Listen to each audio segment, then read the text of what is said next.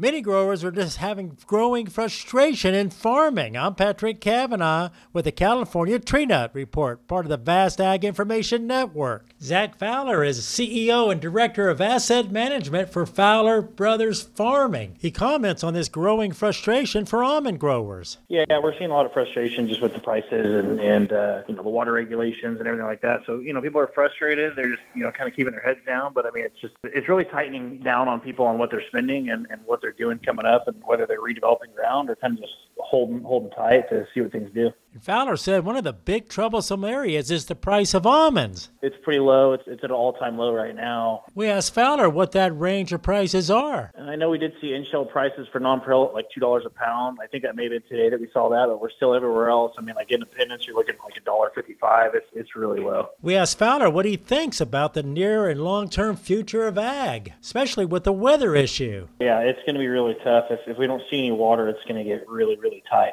We saw it tight this year, but I don't think we saw anything yet compared to what it could be this next season if we don't get water and get these reservoirs full again and get a good snowpack. Of course, the snowpack is most important. People commonly think we just need a lot of rain. Well, we need that snow up in the hills too, because that's what gives us our long-term storage. Yeah, oftentimes the rainfall just soaks into the ground. It really never makes it down to the valley. Exactly. That takes years and years to do that. With the Ag Information Network, I'm Patrick Cavanaugh.